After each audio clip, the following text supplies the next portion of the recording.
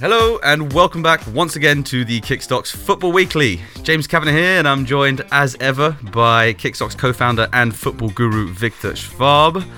We bid farewell to yet another season as the curtains finally close on all of Europe's top flight divisions, bar the Serie A. So what better to do than look back and reflect on some of the highs and some of the lows in arguably one of the sport's strangest years to date. Also on today's show, it was VAR's inaugural season in the Premier League, and fair to say it has not been short on controversy this year. But just how much has it affected the final outcome of the league's positions up and down the table?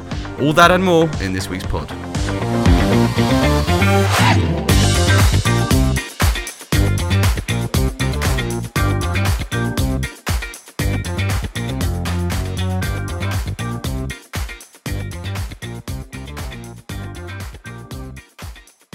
So Vic, here we are. Here we find ourselves at the end of a long season of football. Premier League wise, it's finally done. It's the longest season on record. It's lasted about 350 days since the start back in August of last year. Or was it August? Or the end of June? End of June of last year? No. August 4th. August 4th. Yep. Yeah, as always, before we get stuck in, briefly discussing some of the news from around the scene. Yes. Around the footballing scene. Big news coming from UEFA. Apparently, a tender's been issued by UEFA for companies to assist it in its anti-piracy efforts. It's a process which is going to run until the 4th of September. UEFA has moved to further protect itself from piracy by signalling its intentions to enlist the services of an intellectual property rights management firm to combat illegal streaming and copyright violations. This is obviously coming in light of the activities from pirate broadcast network Butte Q out in Saudi Arabia, which was illegally streaming some of beIN Sports pay TV channels. So, in that sense, are you a fan of illegal streams online? How do you watch your football? You pay the fee charged by Ziggo? I don't know if I can say everything out loud on the podcast here. I've definitely done some illegal streaming in the past. I find it difficult to believe if someone says they've never done that. I mean, but nowadays, I'm clean as a whistle. I pay my dues and I watch on the Ziggo On record, yeah. Well, I'm not going to say anything that's going to incriminate me either. I have been privy to an odd stream online from time to time. What do you reckon the news? In terms of illegal streaming, look, we know it's illegal, but really, do you think it's the product of criminal activity, or do you think, in your opinion, illegal streaming has emerged basically as a consequence of too much variety in channels on TV? So, for example, in the UK, you've got Sky and BT showing football. Historically, you've had to pay for both packages to see all games. Extortionately high TV packages, and also as a natural progression of a changing market. People just aren't subscribing to pay TV channels anymore.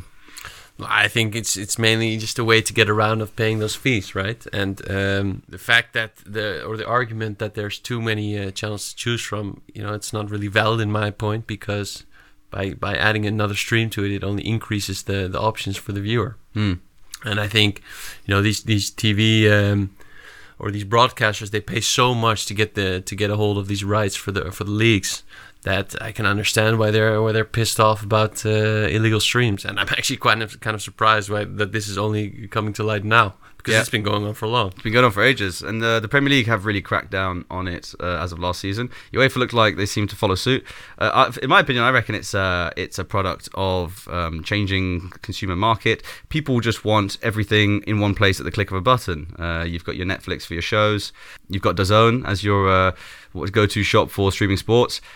People just don't really want to pay membership for Sky or BT anymore. It's just not the way the market is adapting. Most people our age and our demographic, mid to early 20s and early 30s, they tend to be doing everything online now as well. So who knows? Maybe the end of pay TV as we know it's coming closer and closer. One to watch. In other news as well, Newcastle United's proposed takeover by Saudi Arabian-backed consortium has been delayed, mainly due to lack of clarity over who'd be in charge at the club. So this seems to be going on for ages, Vic. It was a while back when we first mentioned this. 16 weeks after the handover of documents were registered with the Premier League. The deal is being scrutinised under its owners and directors test, and it's understood that the English Premier League is seeking greater certainty as to who would have ultimate responsibility at St James's Park. So, poor Newcastle fans, honestly. Yeah. Just when they thought the nightmare of Mike Ashley was finally over, another bump in the road. Yeah. No, I mean it's I think it's the problem of the Saudi Arabians who, like at Manchester City it was clear that there was one person who was going to be in charge, one owner of the club, and that was clear. Mansour. Mansour, sorry, that's it. Yeah, Sheikh The Mansour. Shake it, baby. And if you can't portray that well to the Premier League and to the FA, then I understand why the Premier League is being difficult about it. You need one responsible party for that. Do you think maybe Richard Masters listened to our pod and our debate, and they're actually taking into consideration the background of the owners that are looking? They might do. So shout out. The problem is probably there's just too many people trying to put their fingers in every pie. Too many parties involved. You've got British financier Amanda Staveley who's leading the bid. Then you've got the Saudi Arabian Public Investment Fund, which is set to take 80%. Then you've got the Reuben brothers as well. And the problem is Prince Mohammed bin Salman, who, as we know, is the head of Saudi Arabia. It appears it's really hard to establish what his links are with the Public Investment Fund. So no one really knows who is actually going to be the owner of Newcastle. So that's holding that up, along with their connections, obviously, to Butte Q and the illegal streaming. So really interesting, though, apparently. There's also been keen interest in Newcastle from an American businessman now called Henry Maurice. He's willing to offer £350 million for the club. And BBC Sport have apparently been told that the exclusivity clause held between Ashley and the Saudi-backed consortium has now come to an end. So if the deal does fall through with the Saudis, this American bidder could come in and actually snap it from them. Yeah, it's the first time I hear his name, so I'm not sure about his background. I'm sure, obviously there needs to be a detailed background check on Henry Maurice. Yeah. To see if there's any human rights violations there. But no, I mean, cool, good for them. Yeah, let's see. It's Mike Ashley who decides who he wants to sell to, right? Yeah, sure. I think Mike Ashley's just desperate to get rid of it now, though. Sooner the better, though, with the new season almost, it's going to be here not too long from now, in about a month's time. And lastly, moving on, before we crack on with some of the season recap, as most people listening to this will know, Wigan have been relegated from the Championship following their 12-point deduction from the EFL for going financially insolvent. I just wanted to raise this story today because it's actually really interesting, some of the background behind it. They were bought back in May from a Hong Kong-based fund called Next Leader Fund. They took control back in May. They were only owners of the club for about 1.5 months until the club went financially bust. The reason this story's blown up so much is obviously it calls into question the EFL's fit and proper test, as we've discussed already. But the pretty dramatic fall from grace has heightened speculation about this rumour, which was first aired after Rick Parry, who's the chairman of the English Football League, was secretly filmed by a fan outside his home, suggesting that the takeover was subject to a betting scandal in the Philippines, where the owner who bought Wigan actually bet on the club being relegated and then decided not to fulfil his financial requirements once purchasing the club. If it's true, none of it's been confirmed. If it's true, that's got to be a huge, huge scandal, isn't it? Yeah, absolutely. But then, keywords there. If it's true, needs to be confirmed. rumors. But no, that would be a disgrace, an absolute disgrace. And it's regarding their takeover in May. It's tough to really make a big change in such a short time. A structural change, that's almost impossible. No. Especially, if you don't have time to make transfers or you don't have time to restructure the club, because that's just impossible after 1.5 months. So I don't know if they can blame the owners for that or, Well, the problem essentially was just that no money came in. The owners bought the club on the premise that they were going to invest a certain amount of money, and the money just never showed up. And no one really knows why. That's tough. But even then, what can you do in 1.5 months? Yeah, pay your bills at least. Yeah, that's true. That's true. But look, ultimately, it probably says a lot about the need for more financial clarity and tighter financial regulations in the modern game, and it does say a lot about the EFL's fit and proper test. Right, after that, moving on, let's put a bit of meat on the bone and talk about the juicy segment of this pod, which is a roundup of Serie A and Premier League. Let's do it. Let's do it.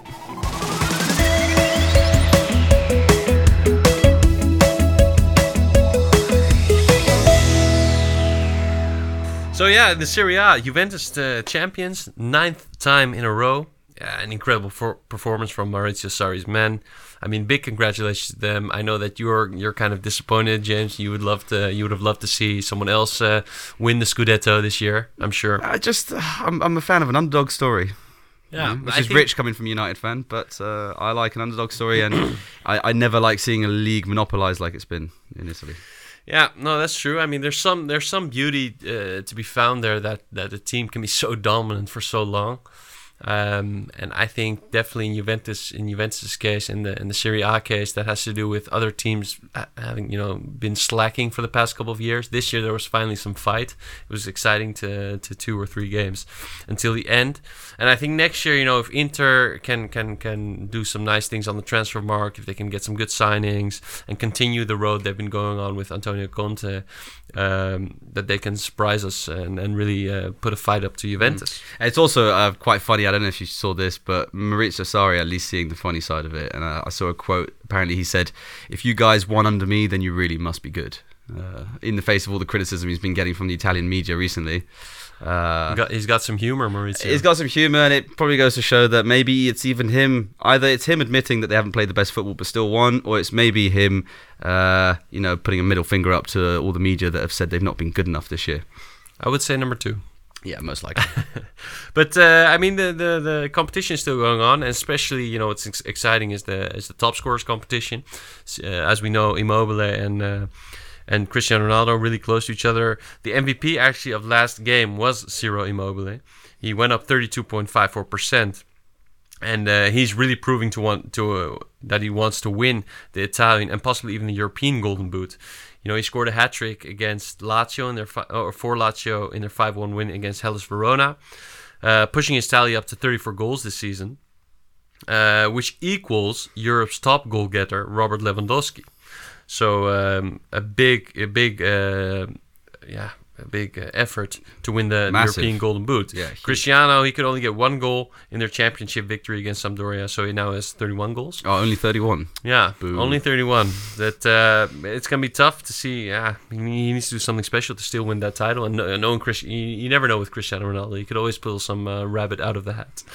The LVP of Serie A round actually was from the same game. Keeper Boris Radunovic. He actually played his first game for Hellas Verona, and it was definitely one he hopes to forget soon. Oh, wow. Had to concede 5. He went down 47%. Oof, strong debut. He caused a penalty. He only had 1 save, and only 50% of his passes were accurate. That's a shocker.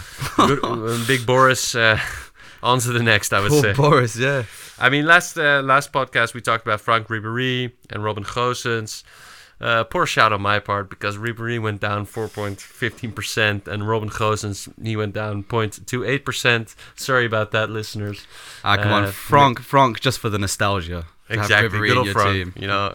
He's worth it. Yeah, he's good merchandise there in your portfolio. Exactly. On the other hand, Alexis Sanchez scored another one, James, and I know you like that. He went up 7.4%. And big Romelu Lukaku, he scored 2, going up 19.24% in Inter's 3-0 win against Genoa. And that, for me, that asks the question: did Manchester United make a mistake letting the 2 attackers go?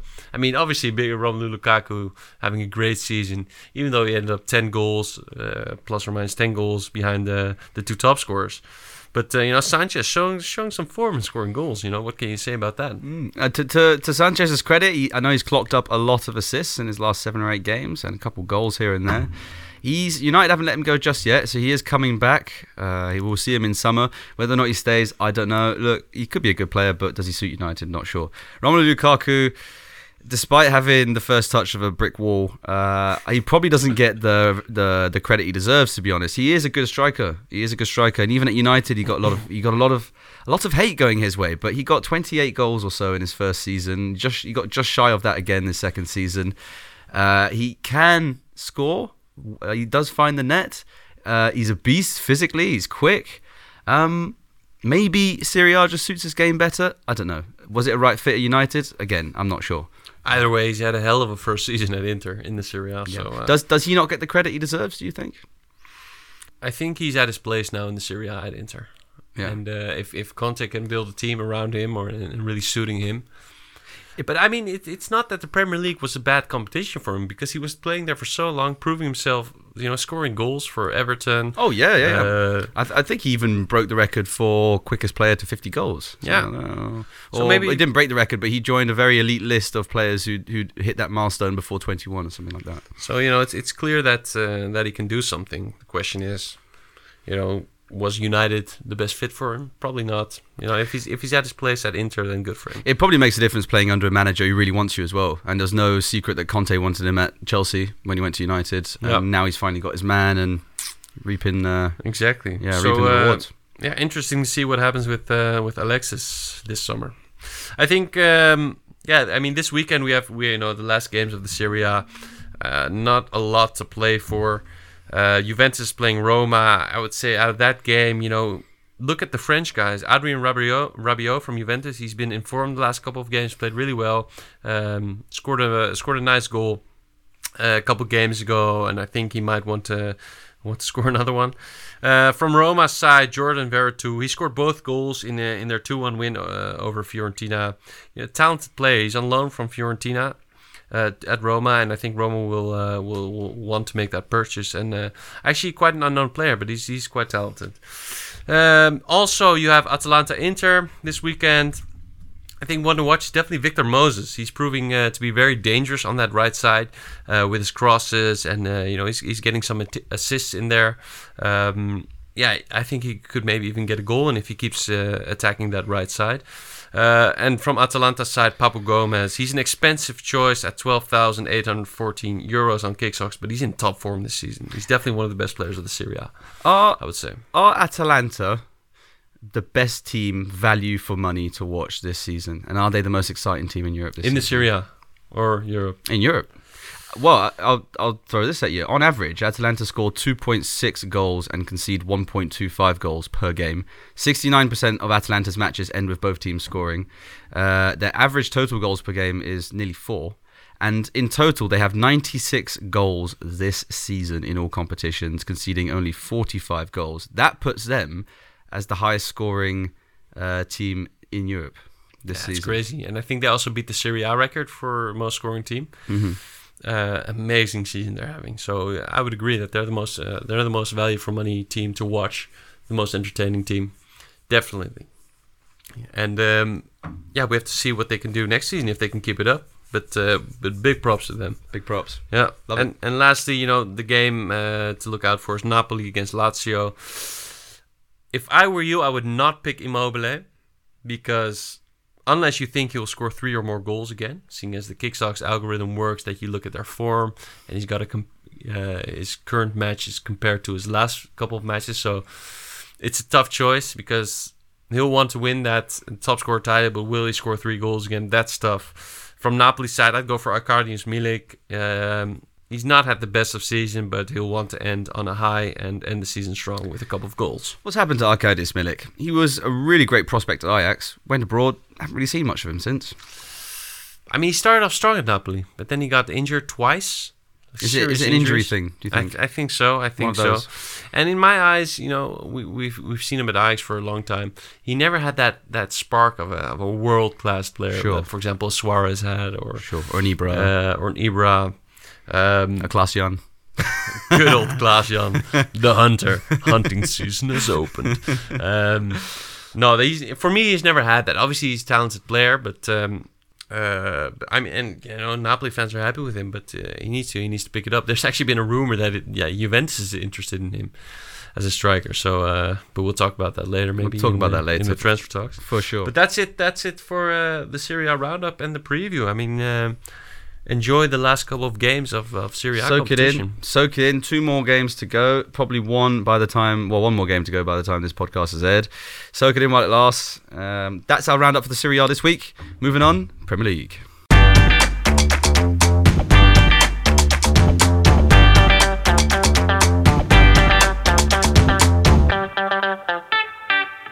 Yeah, I mean, the Premier League, I think the matchups for the last game of the season was epic. Leicester against United and Chelsea against Wolves. Hollywood stuff. I mean, 1 point in between all 3 teams. Leicester and United on the same goal difference. Yeah, props to the FA for fixing that. But, hey, James, congratulations, because Manchester United is flying into the Champions League next season. They finished 3rd, Chelsea as well. Yep. I think they're excellent form. They brought United to commendable third place on the table. 7 wins, 3 draws, and 1 loss. Undefeated since Bruno's come in the team. Which was in the FA Cup, that loss, since the Corona break. So good on Ole, good on finding that form. Mm-hmm. On the opposite side, Leicester has had terrible form after the Corona break. They in the 10 matches after the break, they lost 5 matches and they only won 2. Ridiculous collapse. Do you think Brendan Rodgers should come in for more criticism over that? No, I don't, because a 5th place with Leicester City is still absolutely amazing. But considering where they were, I mean, at one point, they were 10 points clear of Chelsea in the 3rd place. And they were 17 points clear of United at one point, and now they've gone and fallen below them. And that's all basically been since the resumption. So do you think because of this affinity that we seem to have with Leicester, that crazy title-winning season 2016, there's still this mystique and magic around them, everyone kind of loves the club, do you think they get let off easy because of that? I mean, let's put it, if it were the other way and Ollie had been 17 points clear of Leicester and then he dropped into 5th come the end of the season, he'd be getting battered, wouldn't he? I think Manchester United and Leicester City are 2 different clubs. If you look at stature. Squad-wise, though? Squad-wise, you'd say there's not too much between them. No, I don't think so. But I think that Leicester City season is not a regular season for them. No, sure. Fighting for Champions League spots, being in a Champions League spot for the most of the season. Unless they finally take an Arsenal spot as a top 6 team. But then again, go 2 episodes back to hear the conclusion on that one. No, but so, James, congratulations. Thank you. I'll take all the credit. Exactly. Jamie Vardy, even though Leicester didn't make the Champions League, still managed to get the top scorer title with 23 goals, beating Pierre-Emerick Aubameyang and Danny Ings with 1 goal. He is the oldest Premier League top scorer of all time at 33 years old. Wow. So good on you, Jamie. Good on him. Yeah. And I think if you look at the Chelsea game, Chelsea beat Wolves and Spurs got the draw. So Spurs will get the Europa League ticket above Wolves, which is a shame because they've had a terrific season. But, Spurs will be happy that they can at least play in Europe next season. And despite... what do you think? Do you think this saved Mourinho's job at White Hart Lane? Mourinho's probably going to keep the job anyway. I assume they're going to give him another season. I just assume that. Even if they didn't get into Europe? Probably, yeah. Because he lives off the reputation that he's Jose Mourinho. At Spurs, who do you go out and get as a manager right now? One, which maybe I could put forward, but this was a debate I was going to ask you maybe slightly further down the line in this pod, but would you look at an English manager, someone like maybe an Eddie Howe, who's been relegated with Bournemouth? Good manager, solid, works on a shoestring budget. But, I'll ask you further down the line, but, what do you think Spurs' options would be? It's tough because you always have to think about managing a club like Tottenham is different than managing a club like Bournemouth because the expectations are so much higher. So a manager needs to be able to deal with that pressure. I'm not sure if Eddie Howe would be the man for the job. Obviously talented, English. I think the English, they love a good, successful English manager. So, do you think English managers get looked over too much in the Premier League? And is it an unattractive proposition for a top team in the UK to hire an English manager? Because they don't seem to get the top jobs anymore.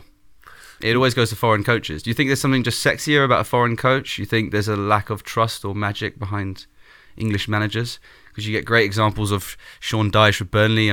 They've had a spectacular season finishing in the top half of the table. Eddie Howe with Bournemouth has been solid since they've been in the Prem apart from this year. Chris Wilder at Sheffield plays a brilliant brand of football by all accounts since they've come up. He probably wouldn't even get a look in at somewhere like a Spurs or even an Everton. Well, maybe, I don't know.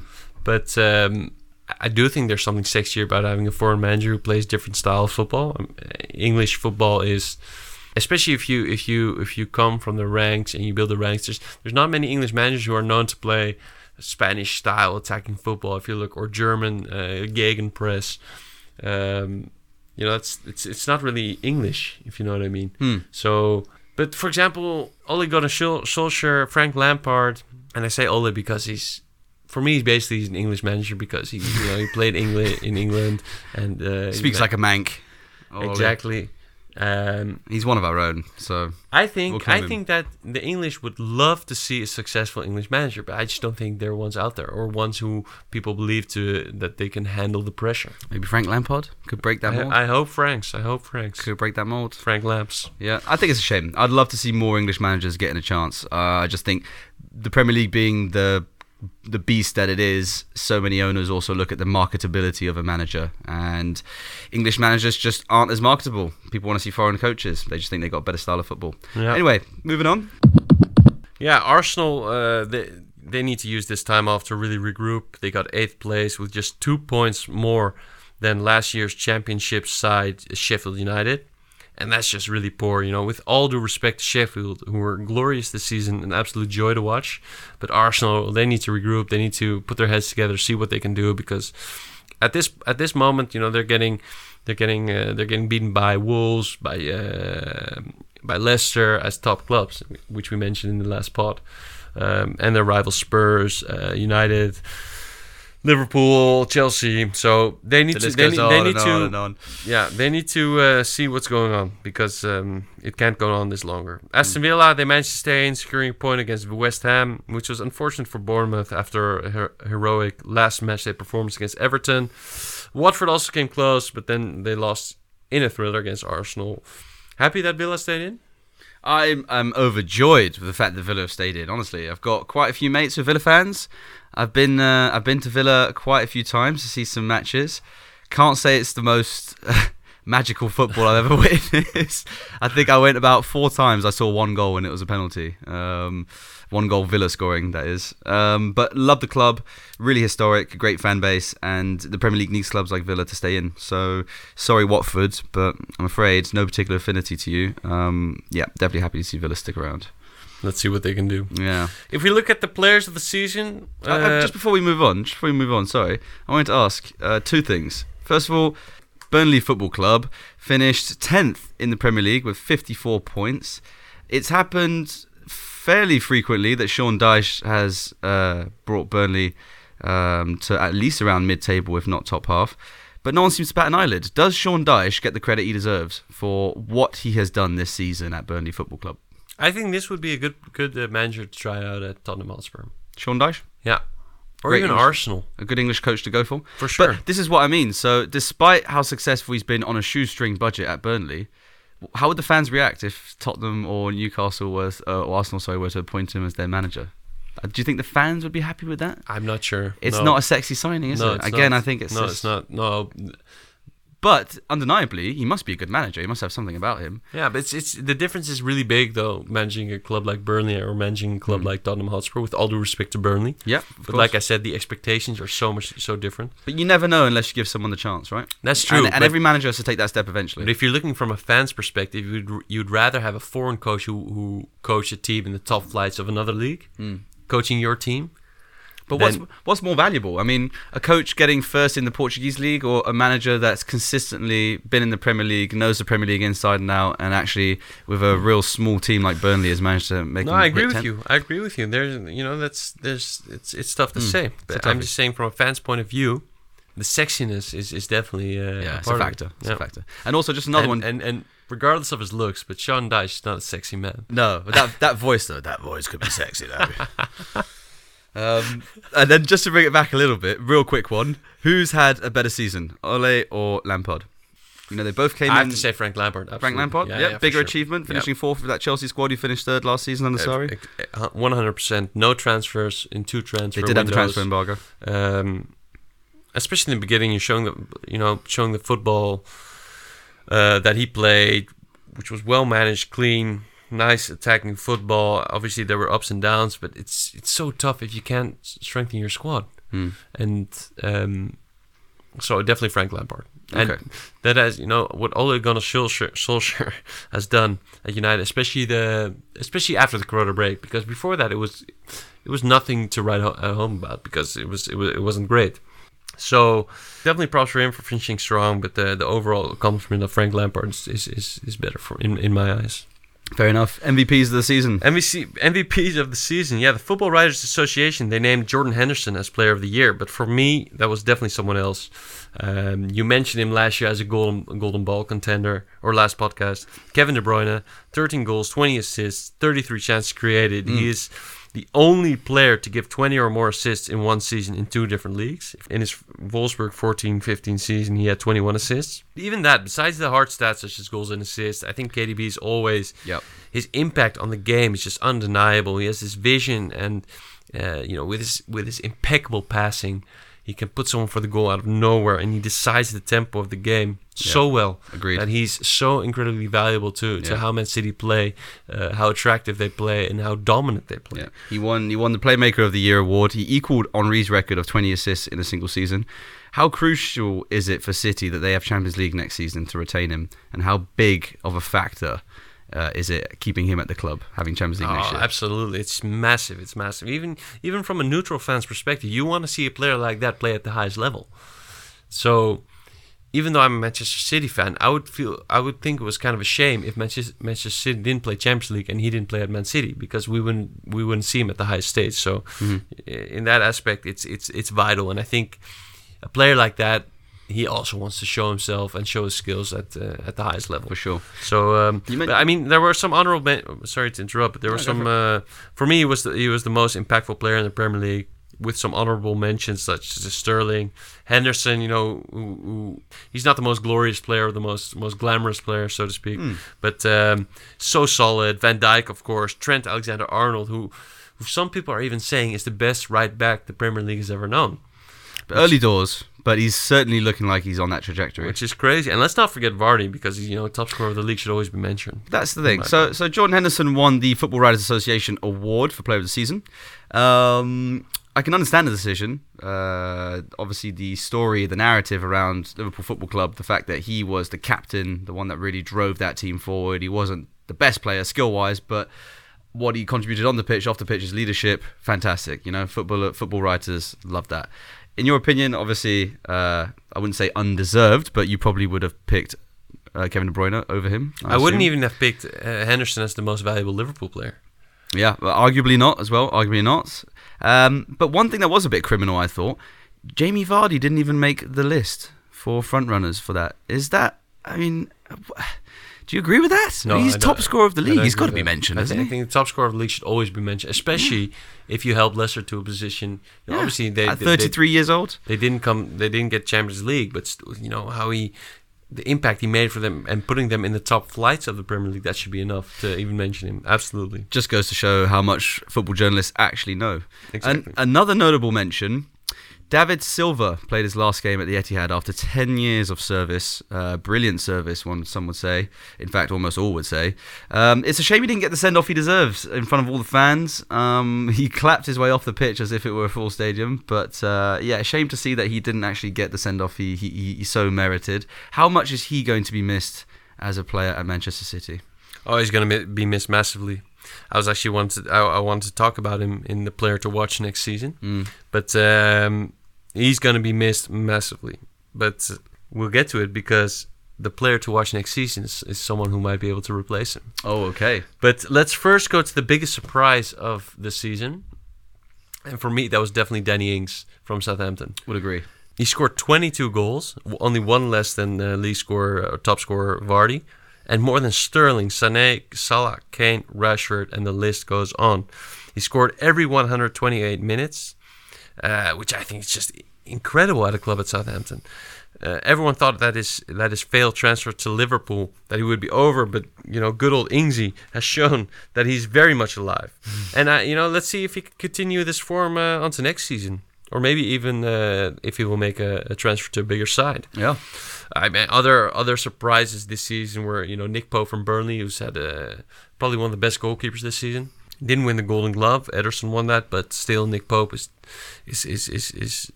definitely up there in goalkeeping perspective. Vardy, still a surprise that someone that age can still perform that well. Yep. I think the Sheffield players, I couldn't even mention one, but all of them, 8th place or 9th place. Unbelievable. Great. Jack Grealish, I think he had a great season. Yep. He'll definitely be moving. And I would throw Mason Greenwood in that list as well. Absolutely. Only if you were a United fan would you see what this kid was capable of before he actually took centre stage in the Prem. But to come in your debut season at 18 years of age and clock 18 goals for the season, 1 goal for every year of your life, that's pretty impressive as well. For sure. Now we go on to the biggest disappointments of the season. I want to mention 2 players. One is, we've talked about him a lot on this podcast, and that's David Luiz. Arsenal fans were probably hoping for a defensive revelation when David Luiz signed with them last August, but nothing was further from the truth. In his 33 games, he caused 5 penalties, 2 errors that led to a goal, lost possession on average 9.2 times a game, got 5 yellow and 2 red cards. What a man. And besides that, he just looks like a spider on roller skates when he's in Arsenal's defense. He's everything but a stable centre back. So sorry, Arsenal fans, but this is not the signing you were hoping for. Another big letdown this season for me was Kepa Arrizabalaga, who was the most expensive keeper in the world, but he had a poor season. And rumor has it that Chelsea are on the prowl looking for a replacement keeper, and they are in their right to do so because. Just throw some stats out there for you. He had the worst save percentage in Premier League history. Really? From players that have played more than 10 games, with only 54.5%. Bloody hell. In the all-time ranking, he's 730th. Oof. So not bad poor. there. That He is conceded 8% of Chelsea's Premier League goals since 1992, just in 2 years. That's outrageous. And this one I thought was interesting. That's outrageous. For 14 of the 47 goals he conceded, he didn't move. Really? So for 30% of the goals he conceded, he didn't move at all. Is that the shot is amazing, or that he's nailed to the ground? But he didn't even make an effort for 30% of the goals. That he just conceded. seems to be his default mode when he's panicking. I mean, when Sarri asked him to come off the pitch, he didn't move either. So who knows? Exactly. So maybe that's it. But definitely, if I was Chelsea, I would definitely be looking for a replacement for him. If we look at the players to watch next season, you mentioned it. David Silva is leaving. Who's going to replace him? Of course, it's Phil Foden. The boy from Stockport will be the main man that Man City fans will look at to replace Silva. Obviously, the Spanish wizardry will be gone, and Foden is first in line to take over in his place. The question is, can he reproduce some of the magic that Silva has produced over the years? He has the talent, but can he be decisive in the big games? We can only wait and see. Big shoes to fill. Big shoes he's to capable fill. of it. And the other player that I think is there to watch next season, and you mentioned him already, is Mason Greenwood. So am I stealing all your lines? You are stealing all my lines. God damn it, James. But the question is, can he be one of the top 3 forwards for United next season? I mean, what do you think? I think he's going to be one of the top 3 forwards in the league next season if he keeps up this run of form and if he gets picked on a regular basis. Either way, England's future is looking bright. England's some future, top talents England's on the rise. future is looking pretty groovy, baby. Can't deny that. So, but those were the players of the season, in my point of view, James. So you've done MVPs and LVPs, Vic. I want to bring in another potential MVP or MVP. It's hard to believe that this was VAR's inaugural season in the Premier League. It feels like it's been ages since it's been around. Obviously, the fact that it's been the longest season on record as well. Who are the biggest winners from VAR this season, though? So, actually, the University Campus of Football Business over in Wembley they kept track of every VAR goal decision intervention made over the season to understand exactly who benefited and suffered the most from its implementation. If we were to actually look at the league without VAR this season, the composition of the table actually looks quite different. So Manchester United apparently would have dropped down into 5th. Wolves would have actually qualified for Champions League football and been in 4th. Chelsea would have gone up to 3rd. Liverpool would have still won the league. City in 2nd. And the list goes on and on and on. But Watford, Bournemouth and Norwich would have still been relegated. So, VAR, first season in the Prem. Has it been a winner? Has it been a fail? What's been your impression, Vic? I think the impact obviously was huge, but it's hard to argue with decisions if they're right. I mean... But that's the problem. They've not always been... I guess it's hard to say they've not always been right. Football's such a subjective game, but VAR has really changed moments and decisions in games that have been so controversial purely because they've been so controversial. Well, yeah, that, but they've been very subjective decisions. The VAR reverses decisions that aren't clear cut. So what needs to change? What needs to improve? What would you say? Communication of decisions and decision making, I think. So more clarity in the decision-making process. Exactly. Of the referee in the van and the referee on the pitch. Does that involve maybe hearing the dialogue of what's going on? Does that involve? I'm not sure about hearing the dialogue, but I think they made a big change already by posting it on the screens in the stadium why they're checking in the first place, if it's a penalty check, if it's a red card check. But I think they could even give more detail about the specific issue, by naming the player, naming the moment, and naming why there's discussion about it.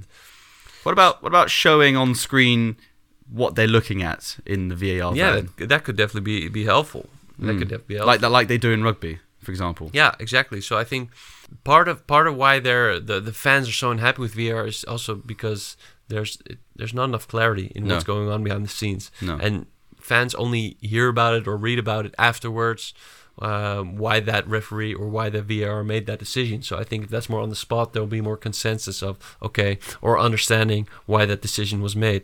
Yeah. But it's tough because you always got to remember the pace of the game and the energy of the game, and you don't want to ruin that by stopping too often or explaining too often. Others be explaining the whole time, and there's a fine line and there's a balance that needs to be found in that respect. So is it one of those where it would just take time, trial and error, and over time it will come good and they'll get it right? You need to stick with. I mean, VAR's not going anywhere. Let's be honest. So they just need to find ways to improve it. No, and I think what also needs to improve is the clarity of when VAR needs to be used. Yeah, because you're not going to use it for every foul or for every throw-in, corner kick. It needs to be clear for serious offenses or penalties or offsides. That's when VAR needs to be used, and for nothing else. No, agreed. Because you want to keep the energy of the game going. And referees should use the monitor more as well, surely, in the Prem. I mean, this is one thing that they've been strictly told not to do for time reasons, but surely the referee ultimately has to be the ultimate decision maker on the pitch, no? Yeah, agreed. So, just before moving on then, Jurgen Klopp won the League Manager Association's award for Manager of the Season. In doing so, it means he's actually broken the record for the most Barclays Premier League Manager of the Month awards in a single season. He won it an unprecedented 5 times, surpassing Pep Guardiola's 4 from 2017-18. Worthy winner? Of Manager of the Season? Oh, absolutely, yeah, for sure. I don't know if he's worthy of winning, of beating Guardiola's... For Manager of the Month record, because I still think that season was incredible. But so was Liverpool's this season, so it's tough to say. I think definitely the best Manager of the season. You could put Sheffield's Manager up there. You could put Leicester, not that much, but Wolves you could put up there. Nuno Espirito Santo. I was just going to say, hypothetically, Chris Wilder, Sheffield were on track. I mean well on track to make Champions League football before Corona happened. Come the break, they've not been the same sort of informed team since football resumed, sadly, so they've dropped down the table. Hypothetically, though, if they were to have qualified for Champions League this season and finished 4th, would that have trumped what Klopp has done at Liverpool this season? I think so. Yeah? I think that step of promoting from the Championship and getting Champions League football is incredible. Yeah. So... obviously commendable what Jurgen Klopp has done, but it's different. That would have been different class, wouldn't it? It would have been different gravy. Different gravy. Yeah, because I mean... you say that. I've never heard that before. Yeah, because Jurgen Klopp, I guess, we've got the whole romantic story of the fact he's been at Liverpool, 4 or 5 seasons now. We've seen the journey. We've seen the progression. We've seen how he's really imprinted his personality on that whole team throughout the whole club. Sheffield, unless you really follow the Championship closely, you will have only known about them really this season.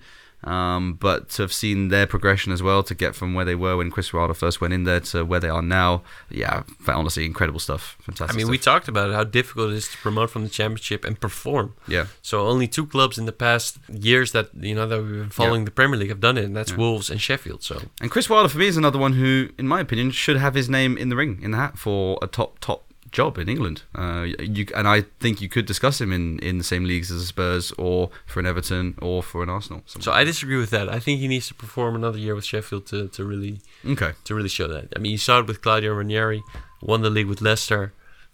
Next season, he performed pretty shite with Leicester, got fired. So... yeah, I mean... it's all about consistency. Yeah, it is all about consistency. So I would say Nuno Espirito Santo... his performance over the years has been really solid. So definitely one to look at, I think. For sure. Right, so that's the final Premier League roundup for this season.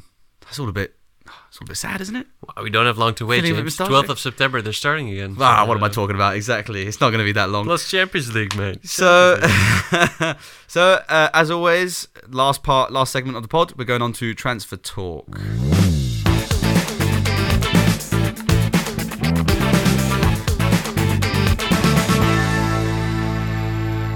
So Vic, I'm gonna list a couple of transfers, and I'd like you to give me a rating out of 10 based on the likelihood of those deals happening. Yes. A notorious David De Gea to Paris Saint-Germain. What do we think?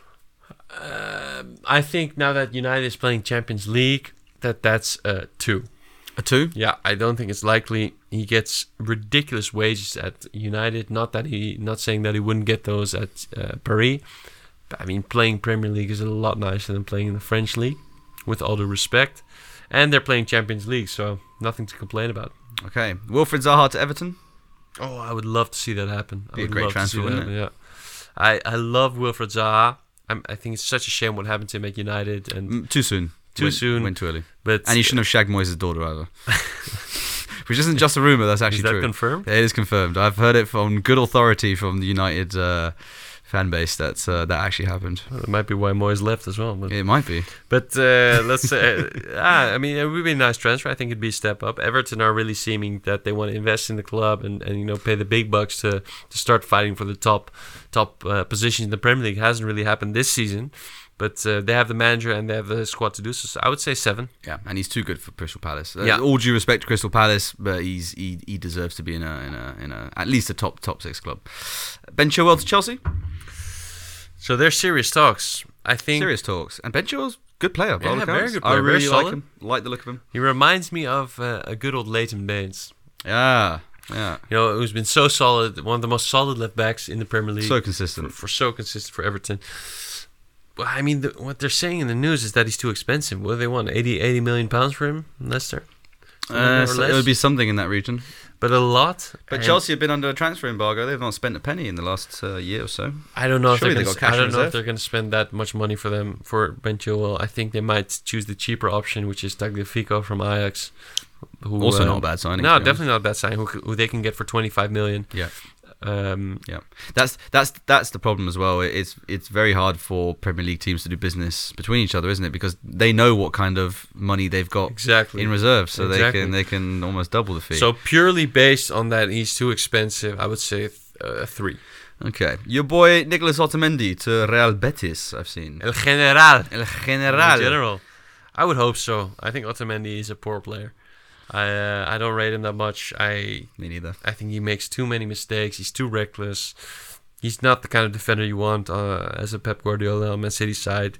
He's like for me, he's like the Argentinian Phil Jones. Bit reckless, bit clumsy. This is really he's just got a better style. He doesn't pull so many funny faces on camera. But I wouldn't go that far, James. But I think let's be honest. Real Betis. We wouldn't have either of them in our team. Exactly. Let's say a 7. 7? Yeah. Okay. Philippe Coutinho to Arsenal.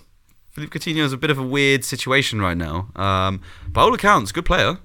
Everyone knows he is. Yeah, he's been to some top clubs recently. I mean, Bayern, Barca. He was at Liverpool, obviously. He's performed reasonably well at all of them, but none of these clubs seem to want to keep a hold of him. What do you think is going on there? It's strange because at Liverpool he was top man. So. And then at Barcelona, obviously Barca fans have high standards and high expectations, but by all accounts he didn't perform badly. And even at Bayern, when I saw him playing in a fair few games, he wasn't getting picked towards the end, but at the start of the season he was playing some good football. So, but to Arsenal, I think it could be exactly what Arsenal needs. A top playmaker, he knows the Premier League.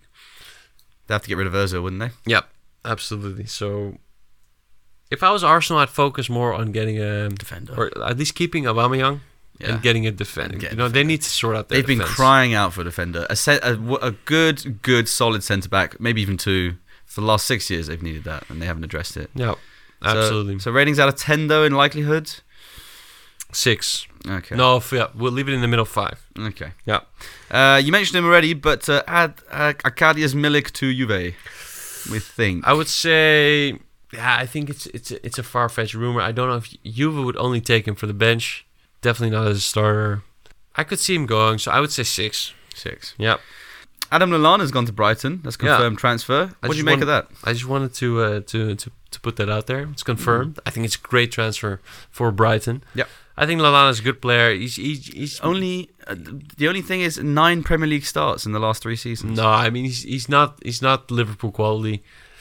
he's just, he just couldn't cut it with those top-class Liverpool players. But I think for Brighton, he's a great signing. He's a solid player, and just not good enough for the top of the Premier League. As much on the pitch, by all accounts, off the pitch as well. If you hear everything that Jurgen Klopp and his teammates have been saying about him since he left, they say that he's been a bright spark around the training camp. He's very good with younger players coming through, and he always brings a lot of energy to trainings. So it might just be the kind of leadership that Brighton need.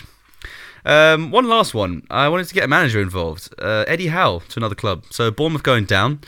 Is this now the time where Eddie Howe has to reflect and say, you know what, it's been a great ride while it lasted? I think he's been at Bournemouth for around 11, 12 years now. Is it time for him to go on to pastures new and go to another club? If so, is going abroad and going to a top club an option maybe? See, I find English players or managers abroad, that's not a success story. No? I don't think so, no. I mean... Brian Robson at a Barca? Bobby Robson, sorry. The fact that you have to go back to, 1990s, begin 2000s, whatever, what is it? Yeah. Long time ago either way. Roy Hodgson at Malmo won the league several times back in the 90s. See, the fact that there's no clear-cut... Or what about McLaren at Twente? At Twente, He won the league with Twente. Come on, he's a legend. He's a Twente legend. He was coaching a... he was coaching a corrupt club. I'll beep it, don't and absolutely corrupt at the time. Who they just had terrible investors. He probably had one of the best interviews I think I've ever heard, though. Is the one where where he put on the Dutch accent. Do you know the one I'm talking about? Yeah, exactly. He said, "Yes, we played some very good football. The team was playing fantastic, and he got slated in the English media for that. Absolutely slated for putting on. I love your Dutch accent, though. By the way. Oh, thanks, man. I've been living here long enough now to perfect the Dutch accent. But I just think England players, England managers, they belong in England. At least that's where they shine. Even with English players, it's tough to find really successful or a long list of successful English players in foreign countries. So if I look at the Premier League table now, where could Eddie Howe go? I think a lot of teams are already taken. He could possibly take over Newcastle, but all the teams in the top half seem pretty much set with their managers. And I do think he's too good for a championship. I hate to see him coach a championship. Could go to a Villa.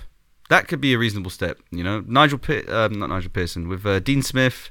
They've not been that good this season, to be honest. Huge, big club, historic. Would definitely be a step up from Bournemouth. Maybe the stepping stone he needs. I don't know. Villa could be a cool club. Big club, definitely. Let's hope. All right. Well, that's it for this week. That's it. Yeah, it's been a pleasure as always.